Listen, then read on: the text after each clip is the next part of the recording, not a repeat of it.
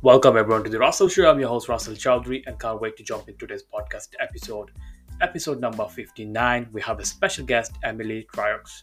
In this episode, we'll discuss with Emily the topic dealing with loss, loving, and living through grief.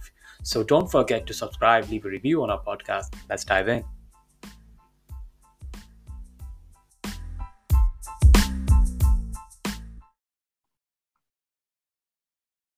Hi, Emily. Thank you so much for taking the time out for this episode. I really appreciate it. How are you doing today? I'm great. Thank you so much for inviting me. Yeah, you're most welcome. Super excited to talk about your book, which is Loving and Living Through Grief. And obviously, it's dealing with the loss and everything. So before I get to the topic, just wanted to get to know better about yourself, so our audience will know like who you are and why you become a life coach. So tell us what made you becoming a life coach? I have had two husbands die, as well as my parents, my sister, most of my family, and lots of friends. So I have lots of experience with dying and facing grief. But after my two husbands died, after the second one died, I really did some self-examination, saying, what am I supposed to be doing now? Mm-hmm. How am I going to live the rest of my life? And what I discovered is that I've got gifts that I can give to other people who are dealing with grief and helping them deal with their grief through writing and through learning happiness practices so that they can live their best lives. And it makes me feel good to make them feel good. And so we all can be happy. Yeah, it's so sorry to hear that you have to lose both of your husbands and also a family members. It's not easy things to go through because I lost both of my parents early age when I was 13 years old, and totally understand going through such a thing. Just losing someone, most of people having probably lost their loved ones, and it's not easy for them to understand. And those who already lost them, and they know the feeling of it and everything, it stays for a long term, isn't it? The pain, it does, and emotions. Yeah. So how long you been become a life coach? How long are you serving others? Ron died 4 years ago, and I started writing right after that because I'm a writer. I still teach writing online at the university. I've done that for many, many years. Yeah. And as I was trying to figure out what to do, I just started writing to myself. What can I do? How can I feel better? What's my purpose? All that sort of thing. The more I wrote, the more different ways of writing I discovered that would help. And so I decided I'd start teaching other people how to do that who were dealing with grief. Yeah. And I did. I invited people to come to my home, and we met regularly until the pandemic. And then, of course, we went online. So that really helped. And I also read a book called Happy for No Reason by Marcy Shimoff. And I thought, I need this because I wasn't feeling any joy or happiness. I was, I felt kind of flat. And reading that made me feel a lot better. And I discovered that she had a program so that I could become a certified Happy for No Reason trainer to be able to use all the things that she does and all the training that I do. So I've combined grief and happiness, writing and happiness, in a way to help people discover how they can live their best lives and feel their best, even under the circumstances they're dealing with. Yeah, that's wonderful. And when did you wrote your book, Loving and Living Through Grief? I wrote it, I started writing it a few months after Ron died, my last husband who died. Yeah. And I did that because a good friend of his had just dropped dead, and he was much younger than Ron. And he was married and had two teenage daughters. And I was so concerned about his wife because I knew she had no idea of what she should be doing, because she wouldn't have even considered her husband dying at that point in her life. Yeah. So I wrote her a big letter saying, these are the things that you need to be concerned about right now, and these are the things you don't need to worry about at all. And she let me know later how much good that letter did for her, because nobody else was talking to her about those things They'd come around and say, let me know if you need anything, but they weren't offering any, concrete help. And I thought, I've got to do more than that. So I decided to write her every week for a year after Chap died. And in the process of it, I thought, okay, at this point, what would she be dealing with and what would she be thinking about? And before I started sending the cards, I decided I better write out the contents for all of them to make sure I got 52 things. So I did. And when I finished that, I thought, this is an outline for a book. This could help a lot of people, because lots of times when people search for books to help them deal with their griefs, most of the books are memoirs. And I've read a lot of those, and they're powerful books, but they weren't helping me personally that much. Where this book that I've written, at the end of every chapter, it's got something active that the person can do to help them deal with their grief. So it's really different, and it's powerful. And I've had just wonderful reviews and comments on it from people that say that this is the book that really helps. Yeah, congratulations for launching your book. And thank you for such a thing. Like sometimes, like people go through some kind of grief and everything, they tend to forget about other people, and you remember others and trying to help them who are going through like a same situation you've been through with your book. So which is great. I think it's a great intention to do such a thing. So with your book, walk me through what is your book is all about? Is that like a calming something down to someone and just making them accepting the situation they had, or like is there a clear path for them to keep moving forward with their life? The book has 26 chapters, and each one of those chapters is on a different subject. So you can look at the table of contents and say, oh, that's what I want to read today, because that's the chapter that I'm dealing with right now. For instance, there's a chapter on forgiveness, because lots of times there's somebody out there that you need to forgive and release it so that you can move on. And sometimes it's yourself that you need to do some self-forgiveness so that you can be able to move forward. And this chapter talks about what forgiveness is, what it means, what you can do to forgive people, and how you can get past forgiveness, and how much better it feels when you actually practice it. So if you realize that you've got some anger towards someone, perhaps in the way they treated you around the death or your grief, then you can go through this process. It's in this chapter that helps you solve that particular problem. So there's like 26 different problems or situations that you can use the book for to help you deal with those situations. And not everybody needs them all. But you can, that's what's so good about it, is to be able to pick and choose what you really need. Most people I've talked to end up reading the whole book because they got so much out of where they started that they wanted to get that much out of all the rest of it too. Yeah, interesting. So I want to know your journey, like what you actually did every time you lost someone. Like what was your mindset like? I know everyone reacts to the different losing someone. I was like a proper shock for 4 or 5 days, like when both my parents passed away. So for me to take some time and everything, it took me some time. Some people reacted different ways. Some gone and depression, anxiety. Other person like sometimes get like my mom when my dad passed away, and she died within like 90 days. So my dad died in 9th of January. 11th of January, my mom died at 8th of April. So it's like inside 90 days. And she couldn't take it. Like she was depressed, proper depressed. She was grieving, like proper crying all the time, seeing his face when she going to sleep and everything. So she couldn't take it at all, comparing to like me and other siblings of mine. So like, how was your process? Like when you lost your first husband, how did you take it? And was it like it takes long time to recover from it, or like not so long comparing to like your second husband? It both times were really pretty different. And when Jacques died, we were married for 22 years, and he started having health challenges around our 5th anniversary. So we'd been dealing with things for quite a while. Right. And his last 2 years were really tough, very, very hard on him, being in a hospital lots of the time and dealing with lots of pain, especially. Yeah.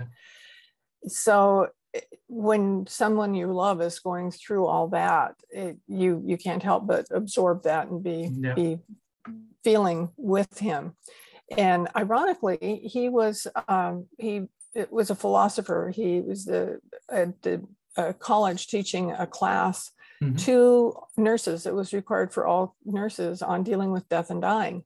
Yeah. So we had talked lots about death and dying. We had many deep conversations about it. But when it came right down to him, I don't think he really realized that he was going to die, because he kept going to the doctor, going to the hospital, thinking that they were going to make him better so he could go back to his old life. Yeah. So when he didn't get to do that, when he ultimately died, it was tough, because I thought, how could I have handled it? Did he have differently? any kind of critical illness, like a cancer or something?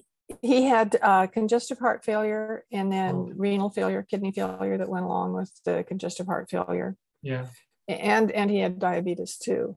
Okay. And ironically, Ron also ended up with congestive heart failure and renal failure and had to go on dialysis.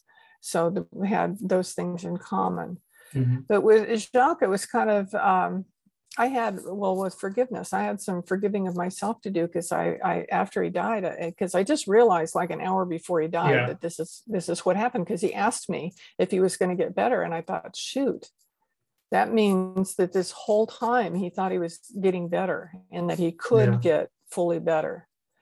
And so I was kind of beating myself up over that, because I thought, what could I have done to have made the path easier for him? And I finally realized that wasn't serving me, because I did the best that I could at the time under the circumstances that we were in. And I think that's what most people do. They do the very best that they can. And they don't need to beat themselves up over it. So I spent a lot of time by myself that first year. I did go back to teaching at the university, but I would go to school and teach and come home and sit. I wasn't reading a lot. I wasn't watching TV or anything like that. I was mostly just sitting. It took me quite a while to get to the point where I felt like being around people again. And ultimately, when I did, I actually did very well. And I was surprised, that I was also grateful. It was different when Ron died, because he had such a different philosophy. He very much believed in living in the moment always, and that was really all that mattered, because it's really all you have. And so our lives together were like that. We were always focused not on anything that happened in the past, not on what was going to happen in the future. We just focused on what was going on right then. And that made it a lot easier for him to deal with his illness and his pain. And it made it a lot easier for me to support him, because I learned from the first time that I really wanted to do what I could to support both of us in the process, so that it could be the best experience it could be, because we knew that death was inevitable. And it made sense to us to make our lives the best it could be while we were together. So that's how we lived. And it was much easier the second time. That's not to say I wasn't kind of wiped out right after he died for a while, getting myself back together. But once I did, I was able to find positive and productive things to do, and really reinsert myself into society in a way that's positive and I feel good about. And I love helping other people to hopefully find that happiness too, that they can have to make them feel better. Yeah, absolutely. So both of you are, you mentioned that you lost many people as well. So your parents, your siblings as well, right? Yes. My sister died in November last year. It's been just sorry about to hear a that. year right now. Yeah. Or was it caused of like a COVID or just a normal cause? Well, it wasn't caused by that. She hadn't been healthy for a while. She was a lot older than I am. And when her husband died, he was 59 and she was 57. Right. And she just kind of stopped functioning. She was very active in her church, so she'd go to church on Sundays. Yeah. And besides that, she sat, and I mean, in the same chair all the time. She lived far away from me, so I didn't realize until a few years later, when she had a serious health crisis and I went to help take care of her, that her husband had died in their bedroom. And so she had that bed removed and taken away, and she hadn't really gone back in the bedroom. She was sitting in a reclining chair in the living room because she couldn't face going back in there. So she was in,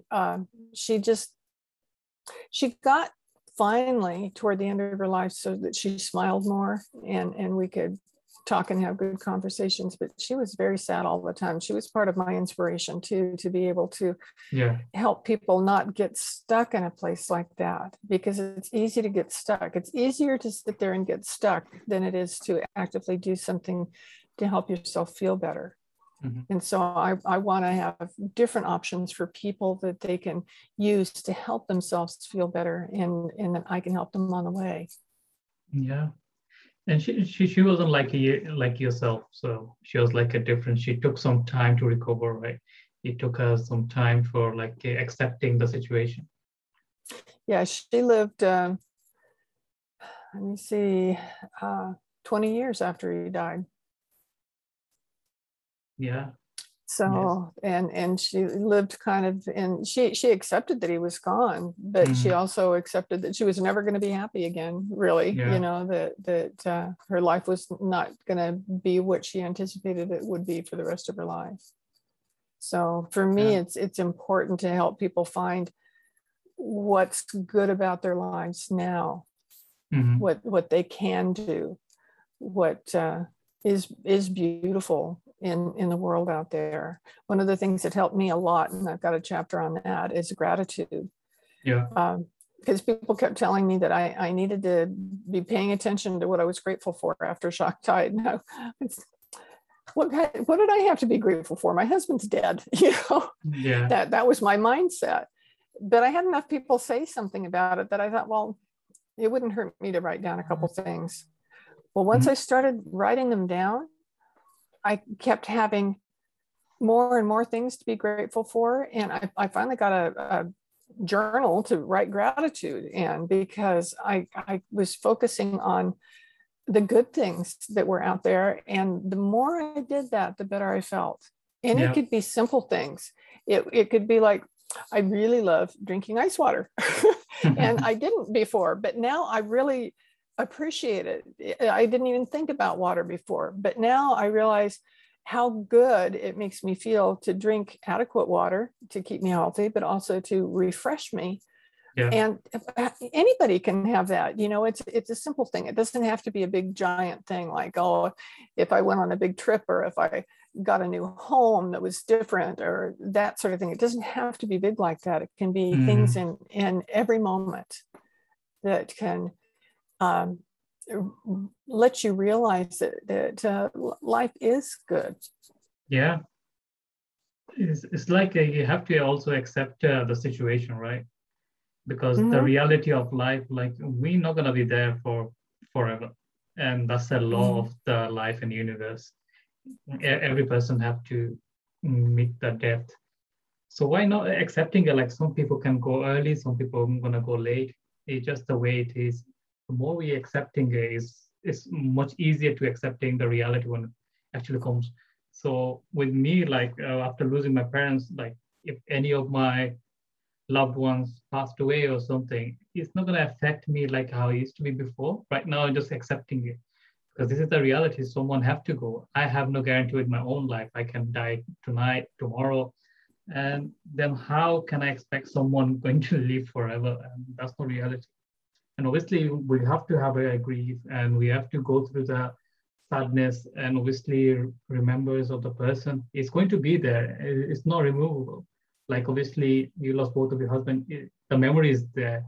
You're going to miss them time to time. But it doesn't mean that life is ended for you. It's a new chapter, it begins, right? That's right. That's right. And I think a lot of it has to do with while the person is still living, choosing to live your best life with them, and choosing to support them however they want to be supported. Yeah. With Ron, for instance, it got to the point he was having a reaction to the solution that they were using for his dialysis. Yeah. And it was a terrible, terrible reaction. And it was incredibly uncomfortable. And finally, he told the doctor that if they couldn't fix that problem, that he couldn't stay on dialysis. And the doctor said, well, you realize that you can only live maybe a week after you stop dialysis, and your quality of life is not going to be that great in that week. And he said, I can't live like I am. And I would rather not make things worse for me and worse for the people that are watching me and taking care of me. He said, I'm ready. I've had a good, wonderful life. And so let's just go on hospice. And that's what he did. He went on hospice on Monday and he died on Friday. Oh. Yeah, so sorry to hear that. And also it affects, like if someone got critical illness in your loved one in the home, especially with the partners, it affects the person next to you who's looking after you. And day to day, it's like you see more pain than actually the person is feeling the pain. Because I remember my dad had a lung cancer and he struggled for like 1.5 years. Every night he used to scream with the pain. So I have to put painkiller patches on his chest. And I think the scream was still here till I was like 25 years old. So from the age of 13, I lost him till 25 years old. Sometime in the midnight, I used to wake up jumping because I can hear my dad is screaming and asking me to put the patches on for him. So the pain he had to go through, this is the only way I just accepting his death, which is like he's in a peace now comparing to what hardship he had to go through. And also like my mom couldn't handle the pain. She used to sleep in a different room because of everything's going on because she had anxiety really bad. So if she's seeing him like he's screaming this much and having the pain, she's gonna get a heart attack. And eventually she did. After losing him, she had a heart attack and passed away. So yeah, it's like it goes more, I think, on family members comparing to the person actually going through the kind of critical illness. And I think accepting it is better. Like if someone died with a critical illness after the pain is relieved, so that way you can comfort yourself thinking they're in a peace right now, comparing to the past experience they had. So I have one question for you, which is like, obviously you wrote the book and also you coaching other people living through the grief. So if someone lost their loved one, what's the first thing they can do in order to reduce the stress and the anxiety they have and the pain they have? The very first thing, excuse me, that I always say is that they need to practice good self-care. Sorry. Self-care is incredibly important. And what happens a lot of time, like with my sister, she stopped that, I don't know how long she went between showers, and she didn't eat wisely. And lots of times people either forget to eat, don't care about eating, or they eat everything in sight and things that aren't good for them. They'll do one extreme or the other. They also sleep can be kind of an escape, so they sleep whenever they get a chance to, and that fouls up their cycle, so that they're kind of in and out of sleep and never get adequately rested. So resting is very important. Eating is very important. Moving is very important. One of the things that I see most often is people sit down and they don't get up unless they absolutely have to for something, where you can go for a walk. I know even when COVID first hit and everybody was absolutely at home and didn't go anywhere, I walked around my yard. I being outside was very important. And even if I would walk in circles outside for not that long of a distance, it exercised my body. I could breathe more deeply. And I could observe the beauty around me, that in spite of everything that was happening in the world, where I live here in Hawaii, the sky was still beautifully blue and it had white puffy clouds and green trees. And, I could just really appreciate looking out of the ocean and seeing the vastness of it and the vastness of the world. And it makes a huge difference to take care of yourself, because nobody else can do that for you. People can bring you food or sit with you or that sort of thing, which is good. I'm not saying don't do that. Those things are good, but actively making the decision to take care of yourself in ways that are positive and support you can comfort you really more than anything else. There's lots of those nightmares like you were talking about will come when you're not on a regular sleep cycle. And both times with both husbands, I ended up getting a prescription for the doctor for something to help me sleep for the first few weeks, because there was no sleep for me. It wasn't coming. And if I dozed off, I would have a dream I didn't want to have. And I had a fear of these dreams.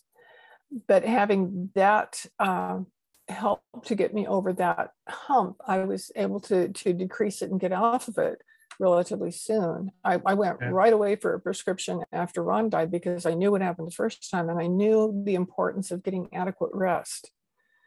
So that really helped me a lot. So I whenever anybody asks me that question about what the first thing is you can do, it's always self-care. Take good care of yourself. Yeah.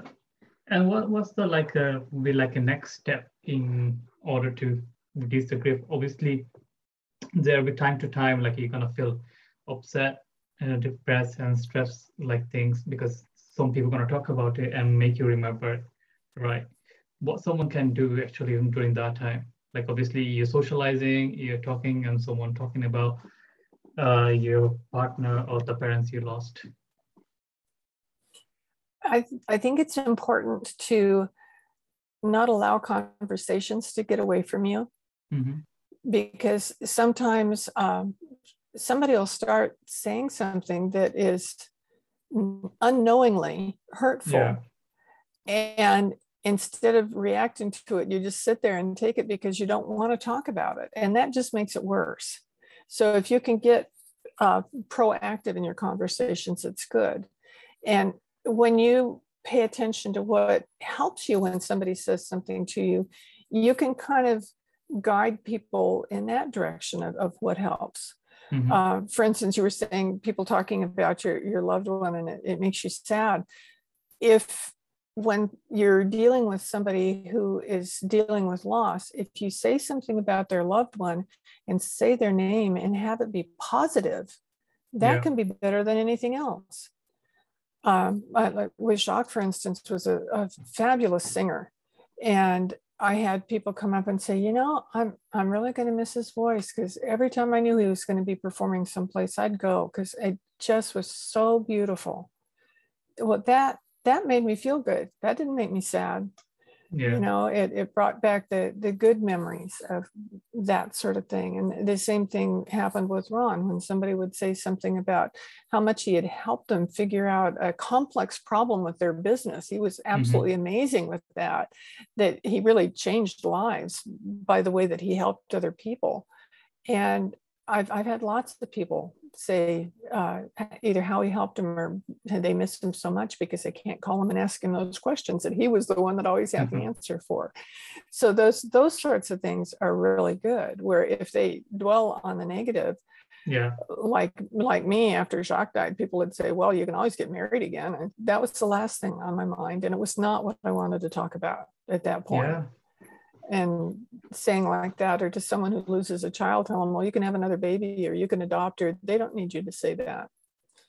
Really think before you say things, so that you can say something that is helpful and positive, always positive. And if someone says something to you that doesn't work, like one of the things that I especially noticed after Jacques died, because Ron, because not that many people talked to me after Jacques died. We had been together a long time, had tons of friends and people that we knew, but he'd been sick for so long, they had kind of drifted away and they just kind of weren't there for me. But after Ron died, now I'm kind of losing my train of thought here. It was about talking when people would start to say something that wasn't positive, I can Yeah. redirect the conversation. I don't have to listen to what it is that I know is going to make me cry or that I know is going to be too hard to deal with. I can redirect the conversation into something that's more positive. Yeah. And the positivity and the happiness is the key to be able to breathe and exhale and find some relief. Yeah, that's a great way to look at, honestly, especially during that time.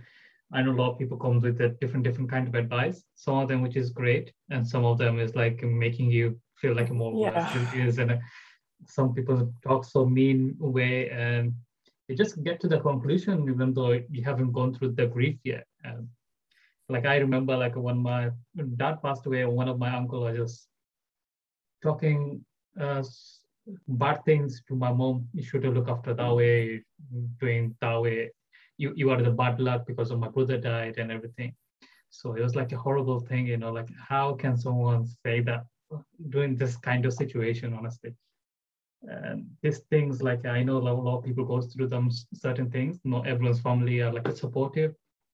So I think we have to have like a kind of boundaries, and also like especially family members need to look out for them kind of family members as well. Like your mom lost her husband, then obviously me as a son or a daughter need to take care of my mom and keep away the uncle or auntie like who's gonna talk that kind of thing. You know, like we can see you like after a week or two, not right now because you're gonna make the Mm-hmm. situation worse. So I think we have to have that kind of boundaries for those kind of people also. And some people are really nice and supportive. They give the positive energy, like how you supported your sister, which is great, you know. But oftentimes, like you get some kind of family members, it just ruins the whole thing. So, in terms of like during your process of going through the grief and everything, did you have like someone supported you and helped you through the journey? Did you have any coach or like any family members? When Jacques died, I didn't. Mm-hmm. I have a son and a daughter, and they both lived way far away, different directions. And I I'd been the last 2 years of his life, I had stopped working anyplace else and stayed at home or at the hospital with him, taking care of things like for him. And I did have one friend. She was an absolute miracle. We became best friends right after 8th grade. And we never went to school together because we always were at different schools, but we had connections on and off through our lives. But I hadn't seen her for probably 20 years at that point. She had moved to Alaska, which is very far away from where I was living. Right. And she happened to bring her daughter down to go to graduate school at the university. Yeah. And it came down from Alaska. So she made a point to come see me. And it was right after when Jacques was actually in the hospital when she got there. And he had fallen and broken his hip in addition to everything else. And then the anesthetic he had put him into kidney failure. So he had to go on dialysis right then. And everything was just a mess. I was dealing with so much stuff. And to see this friend from the past just appear was so wonderful. And Jacques' husband happened to, not Jacques' husband, Jacques' son happened to be there that day. And he said, you know, you've been with Dad like constantly. His son had come in from out of town. He said, why don't you go with your friend and go have dinner and just go spend the night at home and I'll stay here with Dad. Yeah. And so that's what we did. And we went to my house and spent the night. And I said, you know, I've got a second room here. You can stay as long as you want to. She ended up staying with me and helping me take care of him until about 2 months after he died. Mm-hmm. And because her daughter was down here at the university or down in California at the university. So she didn't want to be too far away from her daughter. So it was a good thing for her. She had a place where she could stay that she wasn't worried about expenses or that sort of thing. And she could be close to her daughter. And it was a good thing to me because I don't know how I could have handled all of his care by myself. And she really just pitched in and we both were taking care of him. And it was amazing. So you never know when you're going to have a friend pop Yeah. in. And just when that sort of thing happens, welcome them with open arms. Because lots of times people want to help, but they don't know how to help. They don't know what to do. They'll say something like, let me know if I can do anything for you. Don't say that.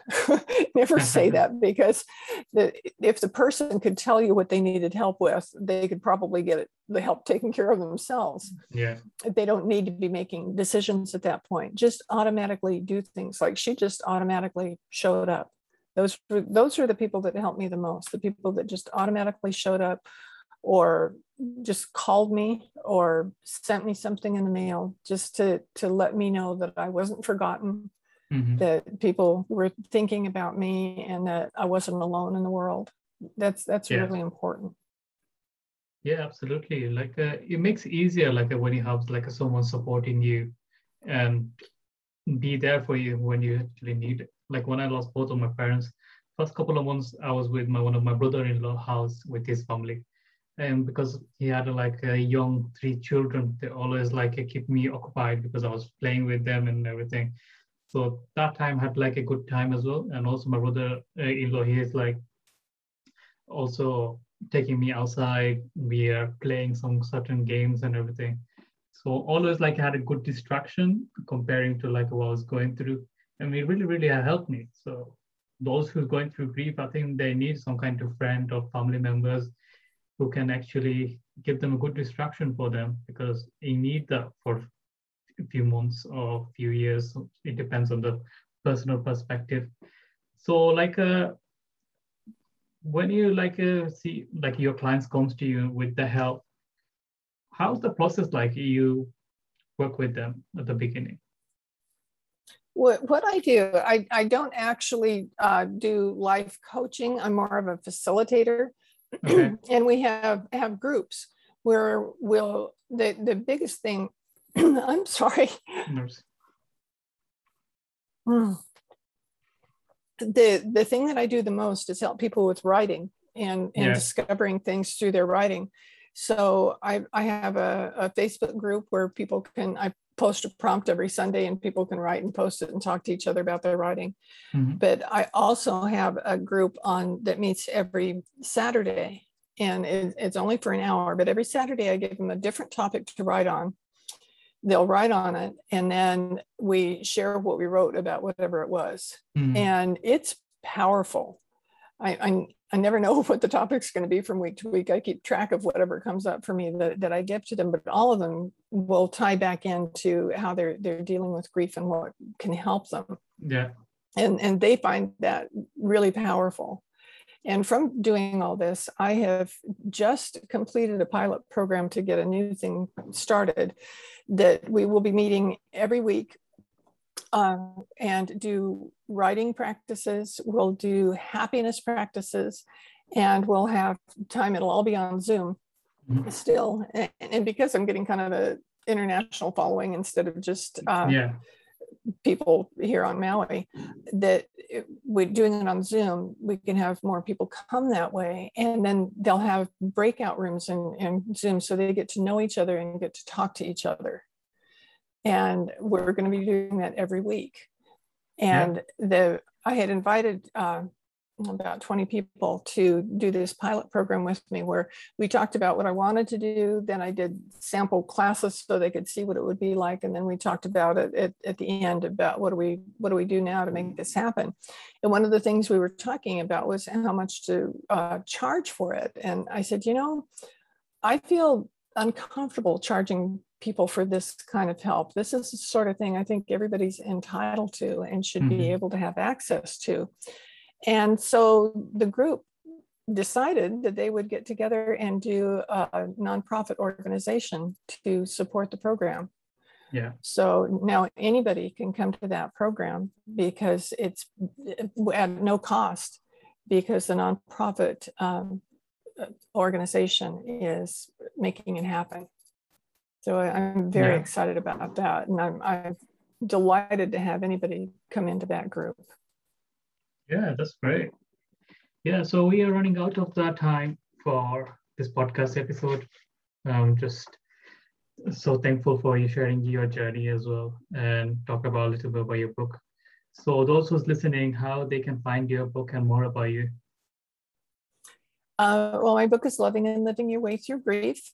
Yeah. And if you go on my website, you'll be able to sign up for this Grief and Happiness Alliance that I was talking about. It's a free service that's you can take full advantage of. You don't have to come every week, but every week you come, you're going to get benefit from it. And my website's name is the same as my book, Loving and Living Your Way Through Grief.com. And you're looking for the Grief and Happiness Alliance on the website to sign up for it. Yeah, that's great. Thank you so much, Emily. So I really appreciate you coming to this show and shared your journey. You needed a lot of courage to share them kind of journey. And I really appreciate it. I wish you good luck with the rest of your life and in your career as well. I hope you have a wonderful week. Thank you very much. And I wish the same for you. Thank you so much. All right, then, guys, it's a wrap. So you know how to find Emily and her new book, which is Loving and Living Through Grief. And go check out her book and her website. And if you want to work with her, then reach out also. So that's a wrap. So I'll see you on next episode. So take care, stay safe. Thank you.